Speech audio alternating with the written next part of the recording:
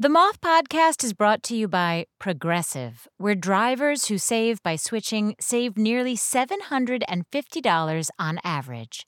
Quote now at progressive.com. Progressive Casualty Insurance Company and Affiliates. National average 12-month savings of $744 by new customers surveyed who saved with Progressive between June 2022 and May 2023. Potential savings will vary.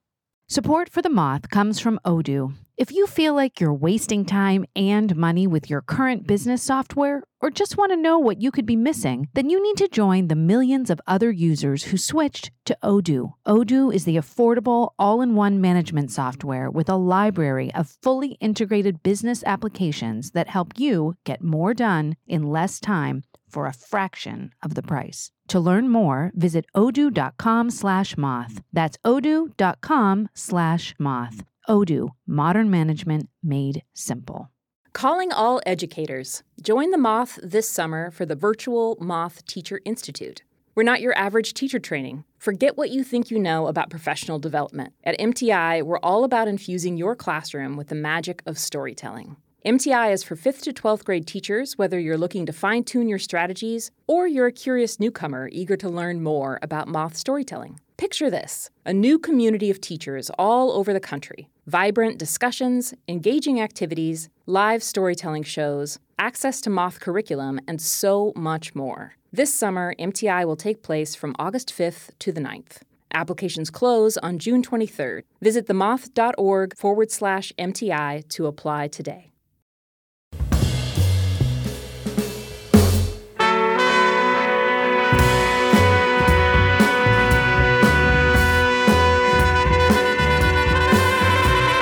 From PRX, this is the Moth Radio Hour. I'm Jay Allison, producer of this radio show, and this time we're bringing you stories from a Moth main stage we held at the Center for the Arts in Jackson Hole, Wyoming.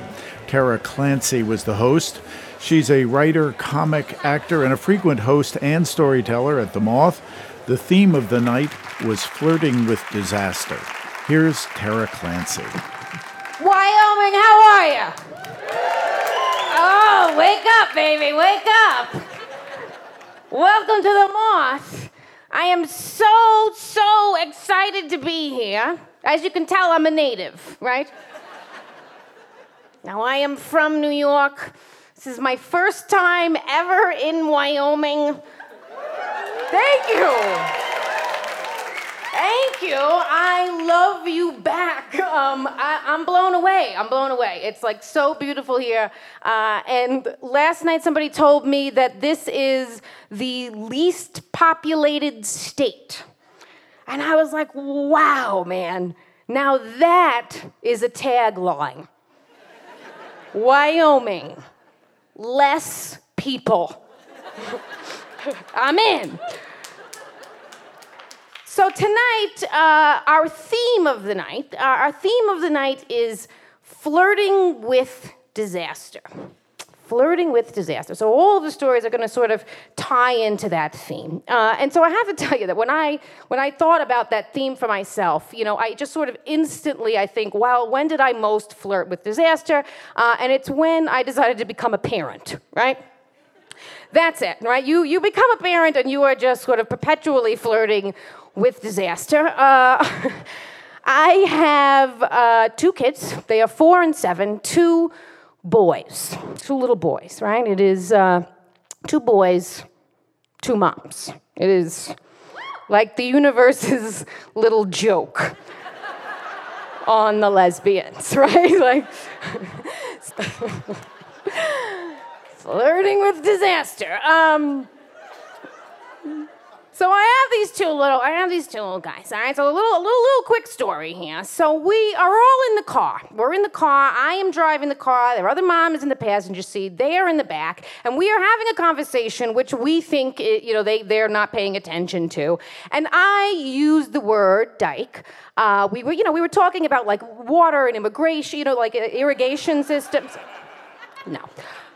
Anyway, of course, like the second it comes out of my mouth, my 5-year-old in the back is like, "What's dyke?" And I'm like,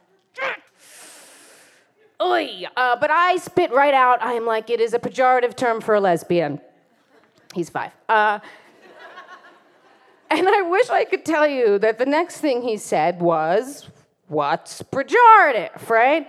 But he doesn't. He says, what's a lesbian? Like, really, kid? We both raise our hand. No, so I'm kind of shocked, right? Like, kid's missing the forest with the trees here, right? You know, he doesn't know. But you got to do it. And so I'm stopped at a red light. And so I explain, right? I'm like, a lesbian is a woman that loves a woman, and a gay man is a man who loves a man.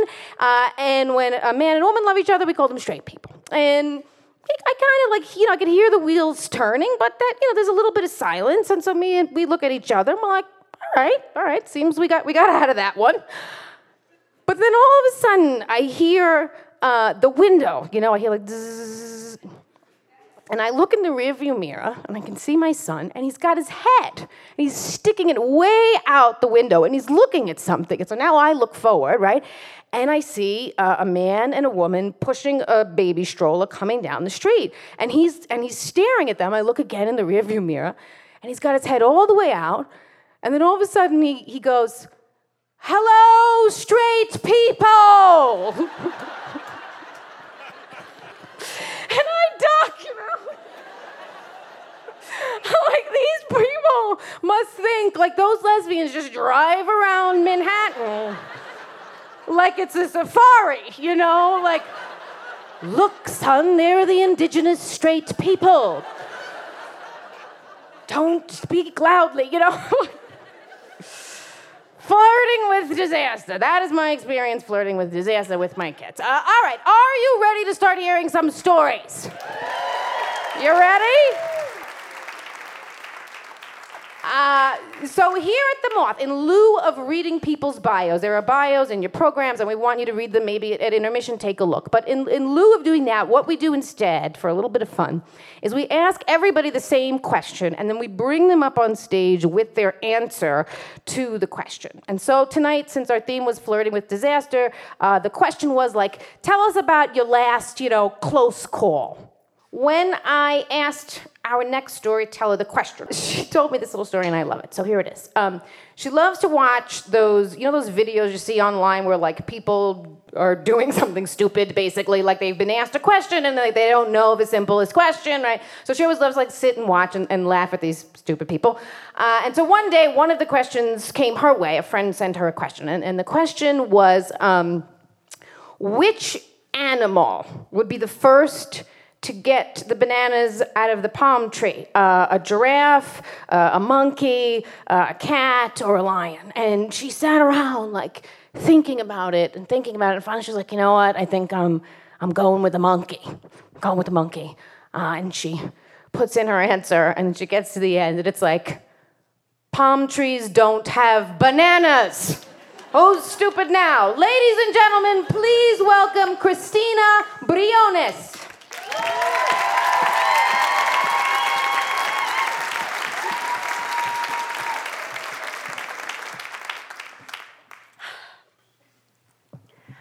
I applied for a job here in Jackson cleaning houses, and I was living in Bondurant. And finding a house to live here in Jackson was hard and expensive. So when the woman who interviewed me said she had a place that I could rent from her, I took the job. I worked for this woman for 11 months, cleaning houses and rental properties. And I liked the job because it paid well, and I had a place to live in Jackson, which was the best, and it was close to my girls' school. Everything was perfect. One day, my boss called me, and she said she didn't approve my hanging out with one of my coworkers, a guy, the maintenance guy, who happened to be married with the manager. And I tried to explain her my friend and I ran into him in a coffee shop and had coffee with him. There wasn't anything more. But she didn't believe me. She accused me of having an affair, which wasn't true. I was sad, and it felt unfair. But there wasn't anything that I could do. So I tried to stay away from those people and hope it would go away. But being in a small town, rumors spread out fast. Eventually, this rumor got back to my 13-year-old daughter. One day she said she knew about it, just because the manager decided she needed to tell her. I couldn't understand why they did it, why they wanted my daughter to hear those things about her mother. That was evil for me, and I thought, this is it. I grew up in Tlaxcala, Mexico, with my mom. And there, if someone is saying damaging things about you, lies, you could report them to the police, and they will help to put an end to it. You can sue for defamation of character. So I remember going to Jackson Police Department. There was this young and kind officer who helped me. I had so much frustration, and I felt desperate and miserable. And I started explaining to him what was happening. He asked me why I was still working there. I said, I'm giving her my 2 weeks notice. He asked me why. And I said, well, I think it's what you have to do when you're quitting a job, right? He said, there's no law that says you have to give 2 weeks notice. So he said, you don't need to work for this person anymore. And he also said that he will help me to find a job if I needed to. So I went home and I called my boss and said, I quit. She got very angry and she said, if you don't work for me, you can rent my apartment anymore. So she gave me 3 days to move out. Finding a house to live here in Jackson, it's difficult, especially for a single mother of 4 girls. And I didn't have any money saved because I had been paying her $2,300 a month.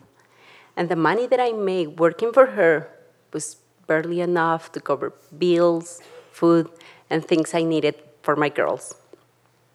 And sometimes it wasn't enough. But there was nothing that I could do. And to move to a new place, I needed last month, plus a security deposit. There was no way that I could have that money in 3 days. But the law was on her side, and she could legally evict us with nowhere else to go. The officer put me in touch with one organization that helps women, a shelter. So we moved to the shelter, and it was a very nice house. We had our own room, and it was cozy. But I knew it was only temporary. So I managed to find a new job that I could start savings for my new home. And thanks to one of the local organizations, 122, and people at the shelter, I made it. During one of those days, I got introduced to a group that was trying to bring people together to get involved in the community. So they invited me to join this Latino leadership program, where we talk about all kinds of issues the Latino community was facing here in Jackson, like education, housing, public safety, etc. And because what I had been through, I decided I wanted to focus on housing issues. And I learned that I wasn't the only person who had experienced being evicted from their home with no notice. So during one of those meetings, someone mentioned that there were opportunities to go to the town council meetings and talk about and raise these issues. So I got the idea to go there and propose landlords be required to give 30 days notice before they can evict a tenant, so the tenant could be prepared for a move. Many Latinos thought I was crazy. They said the law wouldn't be there to protect us. Usually, these meetings are attended by landlords and people with power. And they said no one would listen to me. Nobody would care what I have to say. That I wouldn't have a voice. A Latina. I was disappointed. I thought, well, maybe they are right. But at the same time, people who was supporting the housing group was telling me that attending those meetings would be more effective. So I decided to go. Town hall, it's a very formal room, and it was full with people who has issues to discuss on the agenda. And I was a little intimidated, but I wasn't alone. 2 other amazing ladies from the housing group were with me. We were the last item on the agenda.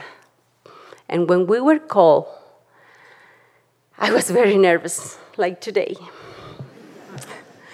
And I was worried about my English and speaking in front of the mayor and the council. But I knew I have to do it. So I started speaking.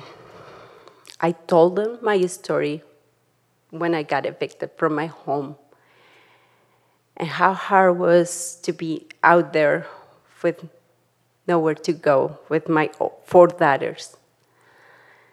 And I wanted to avoid more people could live this experience. And when I was done, unanimously, town council members and the mayor agreed that this was something that should be made into a law. They told me that they needed 2 more hearings before it could become a law, but they all agree. They heard my story. They did care, and that was amazing. And on November 21st, 2017, it became a law. Landlords have to give 30 days notice before they can evict a tenant. After that, I went to more meetings with the housing department, county commissioners, and town hall. And I worked to try to help people in our community to find and keep safe, affordable housing. These days, my girls and I still live here in Jackson. I love my job. Still expensive to live here. Right now, we share 1-bedroom apartment. But it's home, and it's safe, and it's ours. And I am so grateful to be here in Jackson. Thank you.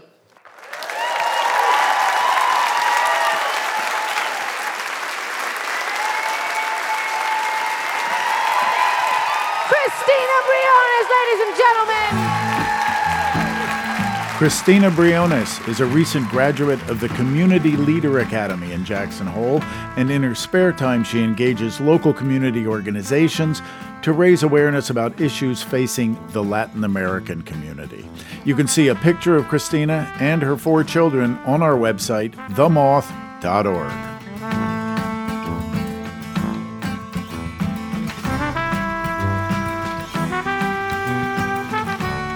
Coming up, more stories from our live show in Jackson, Wyoming, when the Moth Radio Hour continues.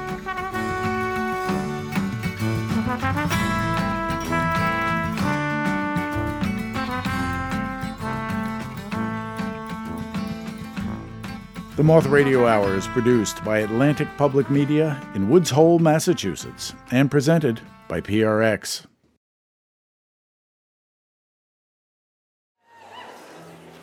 You're listening to the Moth Radio Hour from PRX. I'm Jay Allison, and we're bringing you a live event from 2018 at the Center for the Arts in Jackson Hole, Wyoming.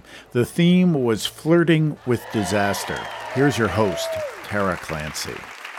When I asked our next storyteller the question, tell us about your last close call, he said this, and I loved it. He was going through airport security with his daughter, and TSA decided to talk to her, and they said, is that your dad? And she said, no.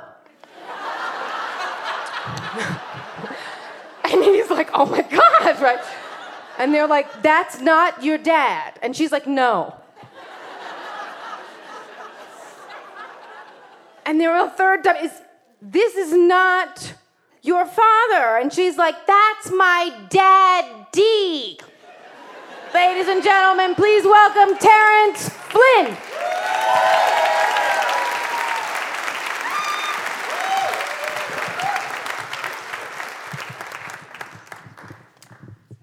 So, it's the middle of the 1980s when I arrive at college. Marquette is a Jesuit Catholic university located in Milwaukee, Wisconsin. And my first event is my freshman dorm orientation. And the resident RA gathers all the guys around. It's an all-male dorm. And he introduces himself and he says he's got a joke to help us relax and to break the ice a little bit. And he's like, you guys know what gay stands for, right? Got AIDS yet? He was right. You know, the ice was broken. Everyone's laughing, including me, because I'm just thinking, oh man, I've been in the closet for 18 years. You know, I guess I can do another 4 more. It's not going to kill me. But by second semester, I started getting this reputation that nobody in college wants. I'm known as a good listener. And it's only because that I have nothing to add to the conversation, which is all about my friends' burgeoning love lives, you know? And since I lack one, I become this repository for all of their dating details. And by Valentine's Day, I really was like, oh, you know, I just felt like I needed to take a risk and to do something. So what I do is I go into my dorm room, I lock the door, and I did the 1980s version of Googling something, which is to dial 411, the number for information. And a woman answers, and my throat just goes bone dry. I mean, I'd never come out of the closet to anyone, not even some voice, you know, on the phone. It's the 1980s. You just didn't do that kind of. It wasn't a thing yet, you know.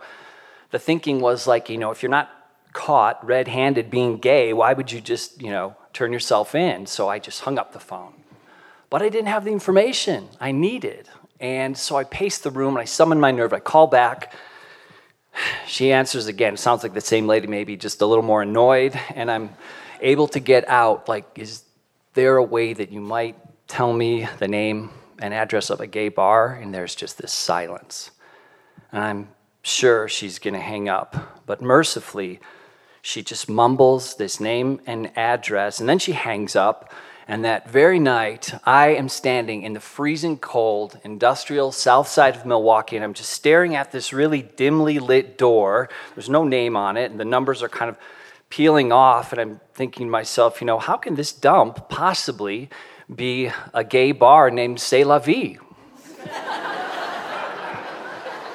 And I walk in, and there's a handful of mostly older men there, and they're standing around drinking and smoking and pretending really badly to ignore each other.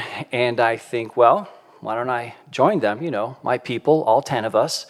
I'm sitting there, and after a while, I just realized that, you know, it's not going to be the night where I'm going to meet the love of my life. That is, until the door opens, and this other guy comes in. And I was just so relieved. I remember thinking, like, man, I did not know gay men could look like that. I mean, this guy, like, above the neck, he looked like a young Kennedy. You know, he had this square jaw and this cleft chin and these really intelligent blue eyes and this windswept blonde hair, you know, like he'd been sailing or canvassing. But below the neck, he was just all blue-collar realness. I mean, he had on a factory uniform, with these chunky work boots, and he had this work shirt on with his, sleeves rolled past these Popeye-like forearms, and no coat. And listen, no coat in February in Milwaukee is really saying something. And what it said to me was that he probably had a car. And he obviously had a job, and maybe he had a place to go back to. And so he walks over to the bar, and I think there's going to be a stampede to get next to him, but there isn't, so I do. I go stand next to him, and he orders a whiskey, so I order a whiskey, which I hate, but who cares? And eventually, our elbows make contact, and he doesn't pull away, and I don't pull away. So there's this moment that there's this warmth building between us, and I think, let me just try something here. And so I moved my elbow slightly, and when he moved his in response, it was just like the best male conversation I never had. I mean, to me, it was like a relationship, being that close to an actual handsome gay guy, and I was so close to him that I noticed this wonderful smell, and I thought it was mistaken at first, but there is no mistaking the iconic smell of chocolate. I mean, in a bar that just reeked of chain smoking and too much Stetson, this guy smelled of chocolate, and it made him seem familiar, almost like approachable. And I wanted to say something to him, but all I could think of to say was like, is that you that smells like cookies? Which is so weird, and I'm so glad I didn't say that. But I did smile, and he just gives me this look that was pure confidence. There was just nothing extra in it, He looked like a guy who knew what he wanted to be doing. And what he does is he orders another round. And it comes, and picks him up, and he turns around, and he looks at me, and he walks away. And in the bar mirror, I see him give what I thought was going to be my drink to some other guy in a brewer's cap, and they chat for a while, and they leave together. I was pretty disappointed, but I thought, all right, I'm going to go back. I go back the next weekend.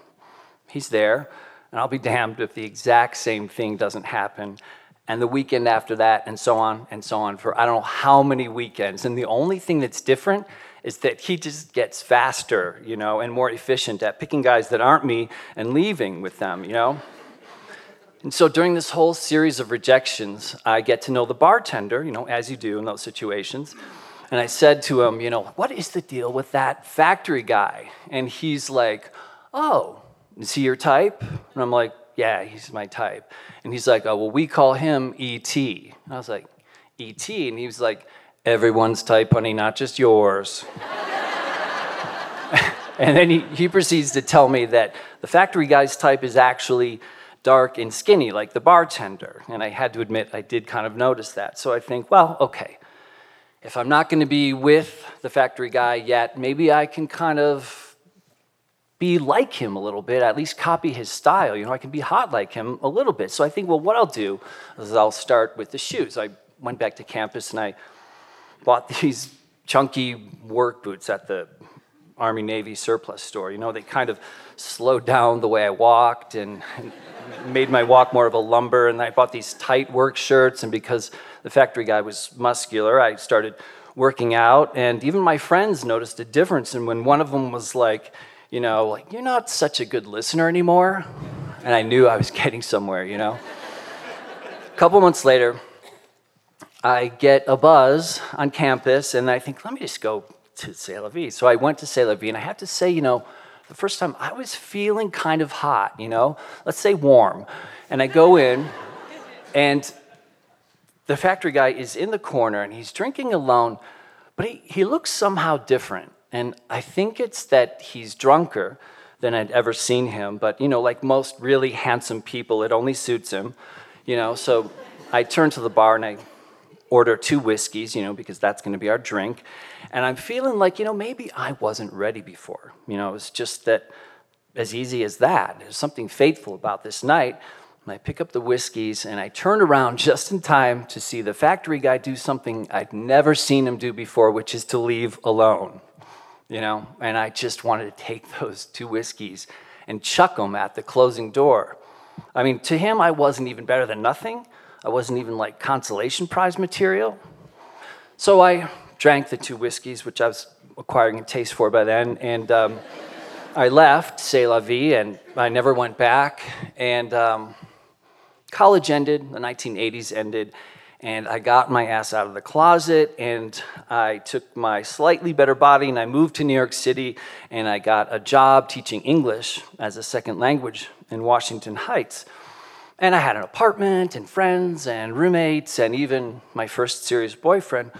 And I'm teaching one day, and what I did was I tried to expand my students' vocabulary and comprehension by using the TV. You know, we'd watch current events and get new vocabulary that's ripped from the headlines, you know. It's exciting. So we were watching the TV doing this, and there is this news bulletin that breaks out of Milwaukee, and it shows this guy, and he's got his hands behind his back, and he's doing this perp walk, and there is this close-up on his face, and I'm like, that's him.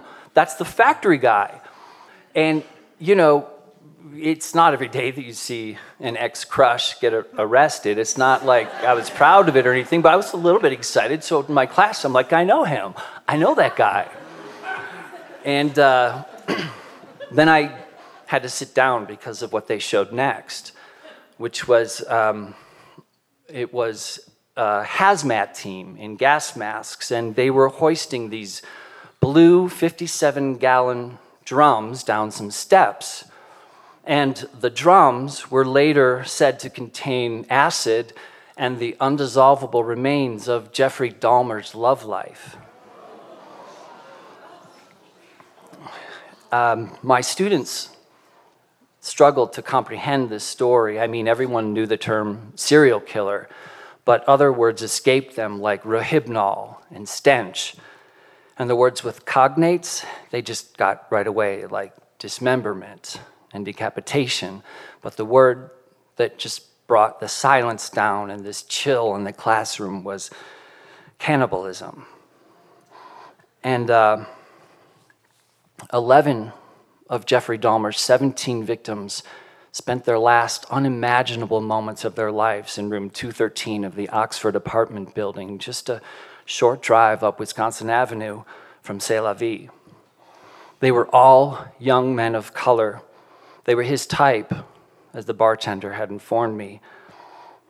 And I was just feeling nauseous and just confused, trying to take in this information. I stand up and I turned off the TV and I just canceled class, and I decided I'm going to walk all the way home to Chelsea. It'd take me 2 hours, but I had to sweat something out of me, you know. I felt so confused by what I'd heard. And so I'm walking along, and I thought, I'm trying to keep down the details of this story, which just kind of keep rising up. And one of them was that I was right. He did smell of chocolate, and it was because he put in these long hours at the Ambrosia Chocolate Factory in downtown Milwaukee. And so I make my way all the way to the Columbia campus, and it's so hot. But mostly my feet are hot, and I noticed that I'm wearing those boots that I bought in Milwaukee 6 years earlier, the ones I bought to make myself more rugged like him, and they are slowing me down, these boots, and I don't want to be slowed down, because every time I'm slowed down, I just think of how I yearned, not just for Jeffrey Dahmer's attention, but specifically for an invitation to get in his car and to go to that apartment. I was sure at that apartment that he would jumpstart my love life, but he didn't choose me. And it might sound callous, but unlike any of his 17 victims, I was alive and living in New York City and young, and I was filled with ambition and passion and all sorts of ideas about the kind of man that I wanted to be. And my first idea was just to go right away to a sporting goods store. And I went and I walked in and I bought the first pair of white sneakers, and I put them on and I laced them up and I paid and I left, and I took the laces of those boots, I tied them together, and I just chucked them into the first garbage can I could find. And with each block that I passed, I just left them further and further behind. Thank you.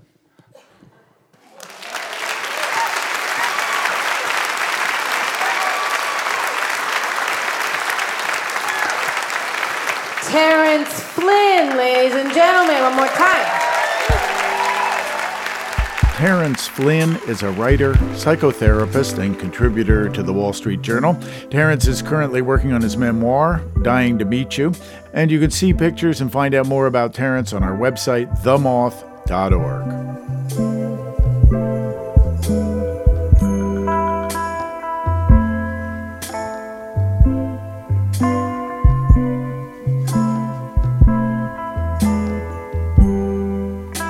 After a short break, our final story from this live event in Wyoming when the Moth Radio Hour continues.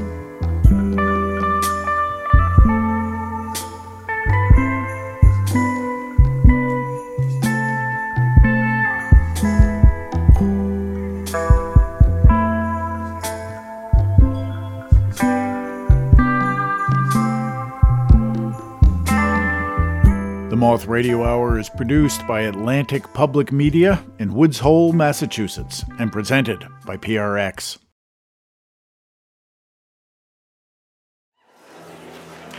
You're listening to the Moth Radio Hour from PRX. I'm Jay Allison, producer of this radio show, and we're bringing you stories from a Moth main stage we held in Jackson Hole, Wyoming, presented by the Center for the Arts. The theme that night was Flirting with Disaster. And here's your host, Tara Clancy. All right. So when I asked our last storyteller the question, tell us about your last close call, she told me this story. She said that her dog was out running and was chasing, and she had to explain this to me because I'm from Queens, was like chasing some wildlife, right? And that is a punishable offense. You are not allowed to harass the wildlife here. And so the very close call was that her dog, even though he was only 20-pound puppy, did not get arrested for harassing the wildlife. There was no mugshot with the dog. Everything's fine. Don't worry about him at all. Ladies and gentlemen, please welcome Nina McConigley.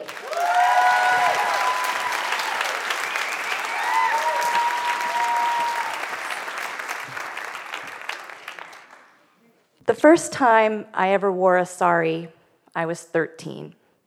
Now, I grew up in Wyoming, which is not only the least populated state, it's also probably the whitest. And so there's no place to buy a sari. So I wore my mom's. When we had moved to America, she had brought boxes of them. They're not the most practical thing for Wyoming winters with the wind and the snow, but that's okay. Growing up, I always thought I was the wrong kind of Indian. When people would ask me, "What are you?" I would sort of say Indian.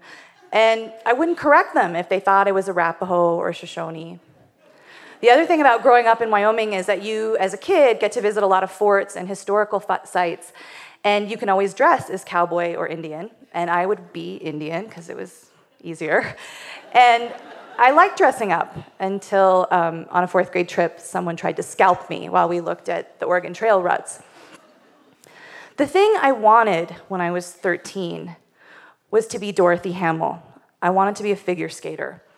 That summer, I had taken a picture of Dorothy Hamill to the Master Cuts at the mall and asked for her haircut.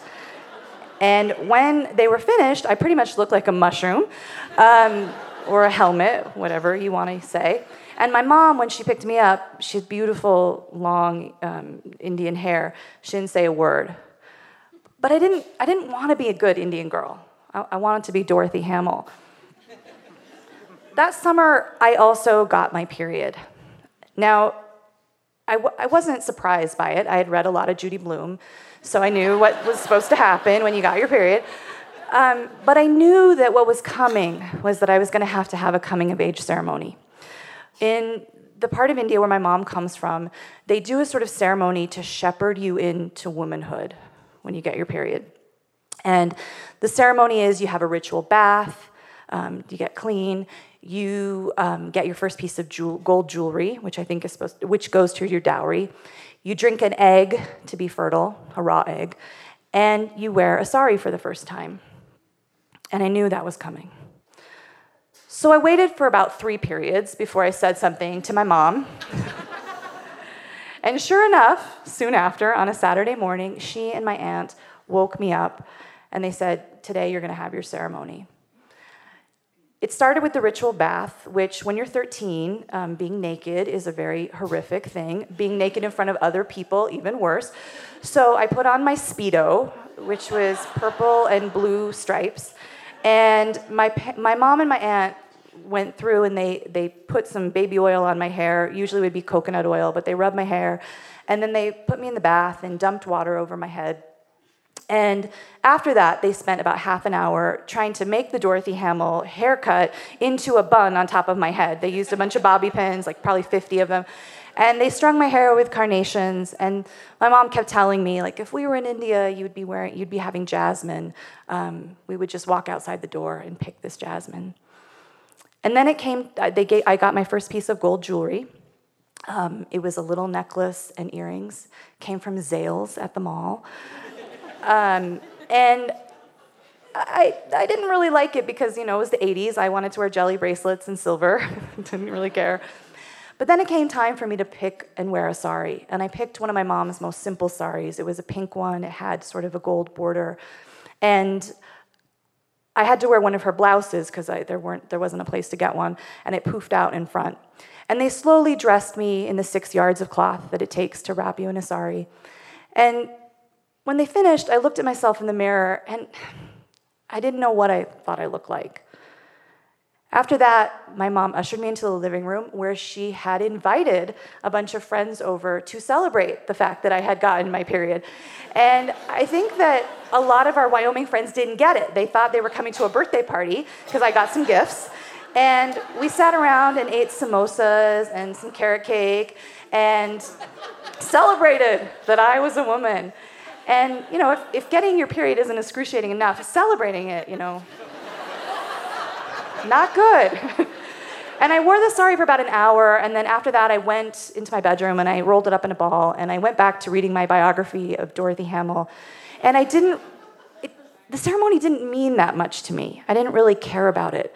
But I knew it was my mom's way of trying to keep our Indianness. In Casper, where I grew up, there's no Indian restaurants. There's no Indian grocery store, and we knew 5 other Indians. And it was her way of sort of keeping a bit of home, of keeping that. When I was 23, about 5 days before I was supposed to leave Wyoming to go to graduate school in Boston, my mom was diagnosed with stage 3B cancer. And I had my bags packed, and the day before I was supposed to leave, I asked her oncologist, I said, if you were me, would you go to graduate school? And she said no. And I thought, okay. So I didn't get on the plane. And our life after that became this sort of round of going to chemo and radiation and doctor's appointments. And all of our Wyoming friends were great. They brought us a lot of food. Our refrigerator was heaving with lasagnas and casseroles and chicken noodle soup. But my mom didn't want to eat. She just stopped eating. And one day she said, I just want some curd rice. Now, I had never really cooked Indian food. That's what your Indian mom is for, is to cook you Indian food. So I kind of thought, I think, that for the rest of my life, I would just show up and rice and curry would magically appear. So I set my mom down at the kitchen table, and from the table, she directed me in the kitchen. She told me how you make the rice, how you sort of brown the mustard seeds and you wait till they crack, and how to temper the spices. And I slowly but surely made her some curd rice, and she ate. And over the next few months, I made a little rotation of Indian dishes. One day, I went into her bedroom, and she was really agitated, and she said to me, I had this dream that I died, and that you and your father and your sister buried me in a frilly pink nightgown. And shouldn't even own a frilly pink nightgown. I'd like to point that out for the record. But she said, I don't want to be buried in Western clothes. Now, at this point in my life, we hadn't really talked about what would happen if she didn't make it. We just sort of had been going to a lot of appointments, and you don't talk about that. We didn't anyway. And if my Indian cooking skills were low, my sari skills were lower. much lower. I hadn't really worn a sari since my coming of age ceremony. A few months before, when she had first gotten sick, she had to go to the emergency room. And when we got to the ER, she had been wearing a sari. And of course, they tell you, like, no, you can't come in. Wait in the waiting room. And about 10 minutes after she was admitted, a really flustered nurse, came out and she said, "You have to unwrap your mother." Like, like she was a gift. And I went into the hospital room and I slowly started taking the sari off of her and putting her in a hospital gown. And, sari 6 yards of cloth, and I tried to fold it in the little hospital room, and I couldn't get it folded. And I just ended up shoving it in the plastic bag, balling it up in the plastic bag they give you in a hospital to put your things. So that day when my mom said to me, "I can't be buried in Western clothes," I said, "Okay, but you're going to have to teach me." So I went to her cupboard, and my mom's saris are all kind of stacked up. When you open it, it almost looks like books stacked up. And I pulled out a sari. It was a green chiffon one. And from the bed, she directed me on how to put the sari on, how to tie the petticoat really tight, and how you can put a knot in one corner and tuck it in, and how you pleat it and drape it. And I put the sari on. And then she had me take it off. And then she had me do it again. And then she had me take it off. She had me do it again. And then I did it on a Kanchipuram sari. I did it on a hand block sari. And then finally, I helped get her up out of bed. And I undressed her. And I could see the marks on her body from where, they do the radiation, they mark it. And I slowly but surely started to dress her. And she had a sari on. And we stood there looking at ourselves in the mirror. We put bindis on, and I put my hair in a ponytail. And I realized the whole time that I was lying to her, because I couldn't dress my mother if she died. I couldn't dress a corpse. I mean, it's one thing to dress someone standing up, but I couldn't imagine dressing her that way. And when we looked at in the mirror, and I thought, I wasn't just scared of losing my mother. I was really scared of losing my Indianness, because if she died, who in Wyoming was going to teach me? Like, there's nobody.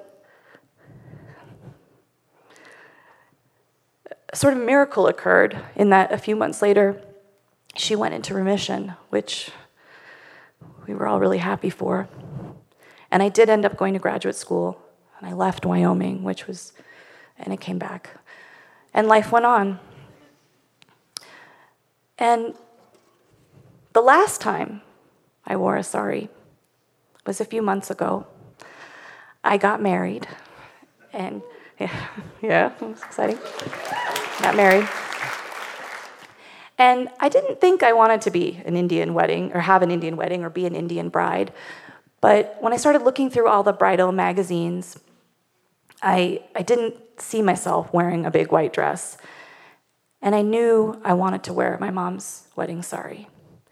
Now, my mom's wedding sari is the one sari that since we moved to America, she's never worn. It's wrapped in tissue paper in her closet, and it's white, and it's got a lot of heavy gold brocade work on it. It's really heavy. When you hold it in your hands, it looks like sunlight. When I unfolded it to look at it, I could see there was some stains on it. There was some red stain, and I knew it was probably rasam or sambar from my parents' wedding 46 years ago. I took it to a dry cleaner in Wyoming, and he took one look at it and was like, "I've never cleaned anything like that." So I decided to just wear it, stains and all, for my wedding.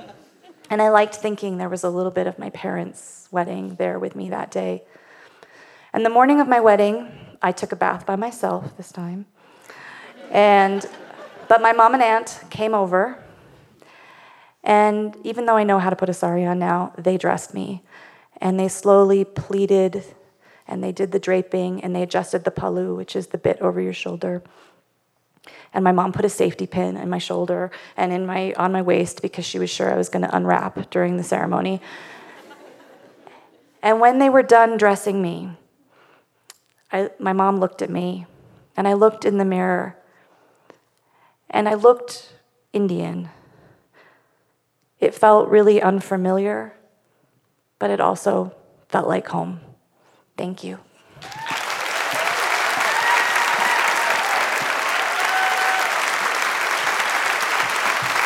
Nina McConigley, ladies and gentlemen. Nina McConigley was born in Singapore and raised in Casper, Wyoming. Her short story collection, Cowboys and East Indians, was the winner of the Penn Open Book Award and a High Plains Book Award. She lives in Laramie and teaches at the University of Wyoming and says that while Indian culture isn't exactly plentiful there, her cooking skills have definitely increased. You can see photos of Nina on her wedding day in her mother's sari at our website, themoth.org.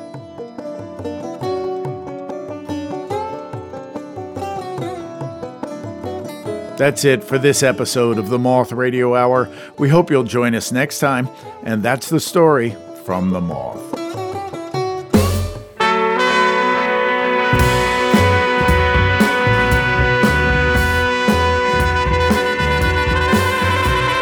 Your host this hour was Tara Clancy. Tara is a writer, comic, actor, and a frequent host and storyteller at The Moth. Her memoir is titled The Clancys of Queens. Meg Bowles directed the stories in the show, along with Maggie Sino.